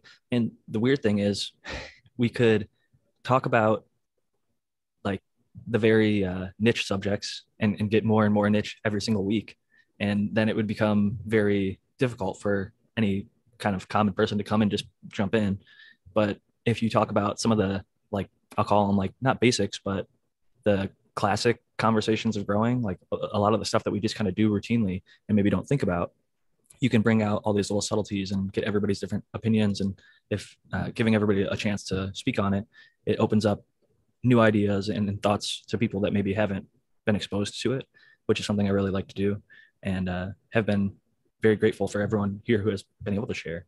And I think that it's been a working formula. We've got a lot of really happy listeners, myself, I guess, being one, being able to participate even when I'm not here. I like to listen to all of you guys on the show and just try and learn as much as I can. So I appreciate your kind words there, and I'll pass it, I guess, next to Tao before, I guess we're at the final 5 minutes. So Kyle already gave his sign outs. So I guess I'll pass it to Matthew for sign outs, and then Tao will be next.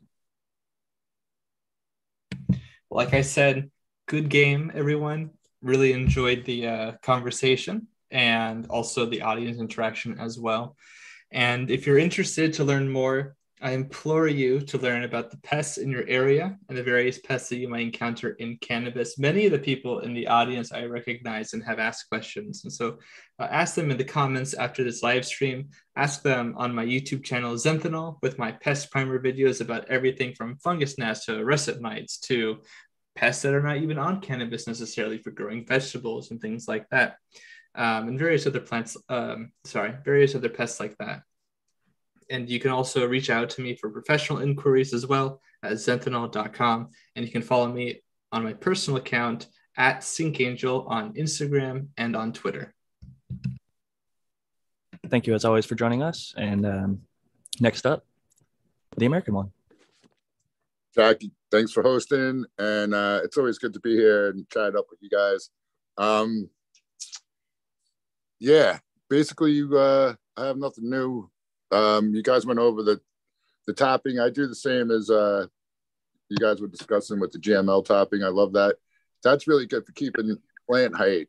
Like, even if it's not under the fence, if you need it, if you have I have plants underneath a workbench, and when they started getting too tall, I started doing the GML, and that'll work too. So it's really a great tool. But other than that, I'm the American One on YouTube, and the American One _ with the _18s on the IG. Most of you know me and know where to find me. And yeah, I have Amy is on daga.garden if you want to check out Amy Aces. And yeah, that's about it. It's good to be here, and we'll see everybody hopefully this week and later on in some other chat as well. So peace. The world-renowned Amy Aces. She's internationally known, very popular lady for good reason. Daga.garden to check out those seeds. The American One on YouTube and the American One _ with the Keens on the Instagram. Thank you so much for joining us, Tao. I really, like I said earlier, enjoy this every single week. I'm able to join all of you. I appreciate the chat coming out. Just want to remind them again, next week we're going to do a chat Q&A and potential to have some of the regulars jump onto the panel. So if you don't already have Zoom downloaded, download that, and it'll be again 4 to 6 p.m. on the West Coast next Sunday. So I'm really looking forward to that. Even though I really love these topic episodes, I also tend to enjoy when we have a good chat Q&A as well. So mixing it up keeps it interesting for me, hopefully for the listeners as well. I'm going to try and get this on the podcast as soon as possible. My internet is being weird these last few weeks, so it's taken, like, instead of a few minutes to download, like an hour plus sometimes.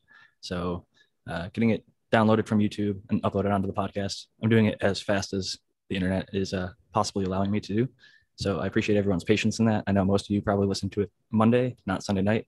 So it doesn't matter too much, but I do know a few hundred do listen to it the same night on the podcast after. And thank you to everyone who's here live in the chat. It's been a really fun time. Sour Diesel Tangy made me laugh earlier with his, this is the Cheap Home Grow podcast. He wrote out one of the quotes that used to start all the shows when we were kind of talking about the old podcast. So that was a good throwback there. But yeah, grow love to everyone. Rocinante, Staggering Productions, Laura Kemp, and so many more in the chat. We Nerd DWC, a lot of really great people join us every week, and we really do appreciate it. I read a lot of the comments tonight, but didn't put them into the show as much as I will next week. Try to keep the flow of everything going and let everyone get their piece out, and just keep the great conversations coming as much as we can. But with that said, you can see my logo here at Jack Greenstock on Instagram. Don't post there too much, but you can find me there if you want to DM. And Jack_Greenstock is my backup account on Instagram or on Twitter. Then finally, if you want to contact me outside of social media, you can contact me at jackgreenstock47@gmail.com. And if you want a copy of the book, 50 Strains of Green, it's on 50strains.com. And I appreciate the international individual who just ordered one. I'm shipping it out tomorrow morning. So thank you again to everyone for the support and all those orders. Greatly appreciated. I'm happy to share that history of cannabis with people. So it's fun to ship those out, and it's kind of blown away that people are still ordering them. It feels like it's been so long since I made it, but I guess that's how things roll. I'm very humbled and grateful for all the support from everyone, both listening and supporting in other ways. I know I'm not the only one who has products and other things. So I see a lot of the people on this panel being supported by the listeners, and that's what this community is about. I mean, supporting the people that are helping you. And, you know, I think it is a two-way street. I really think that we've gotten a lot from the community. We've learned a lot from you as well. So never stop asking those questions. Keep growing. Growers love. And for Dr. MJ Coco, he would normally say growers love. So growers love from Dr. MJ and Jack Greenstock signing out. Catch you all next week.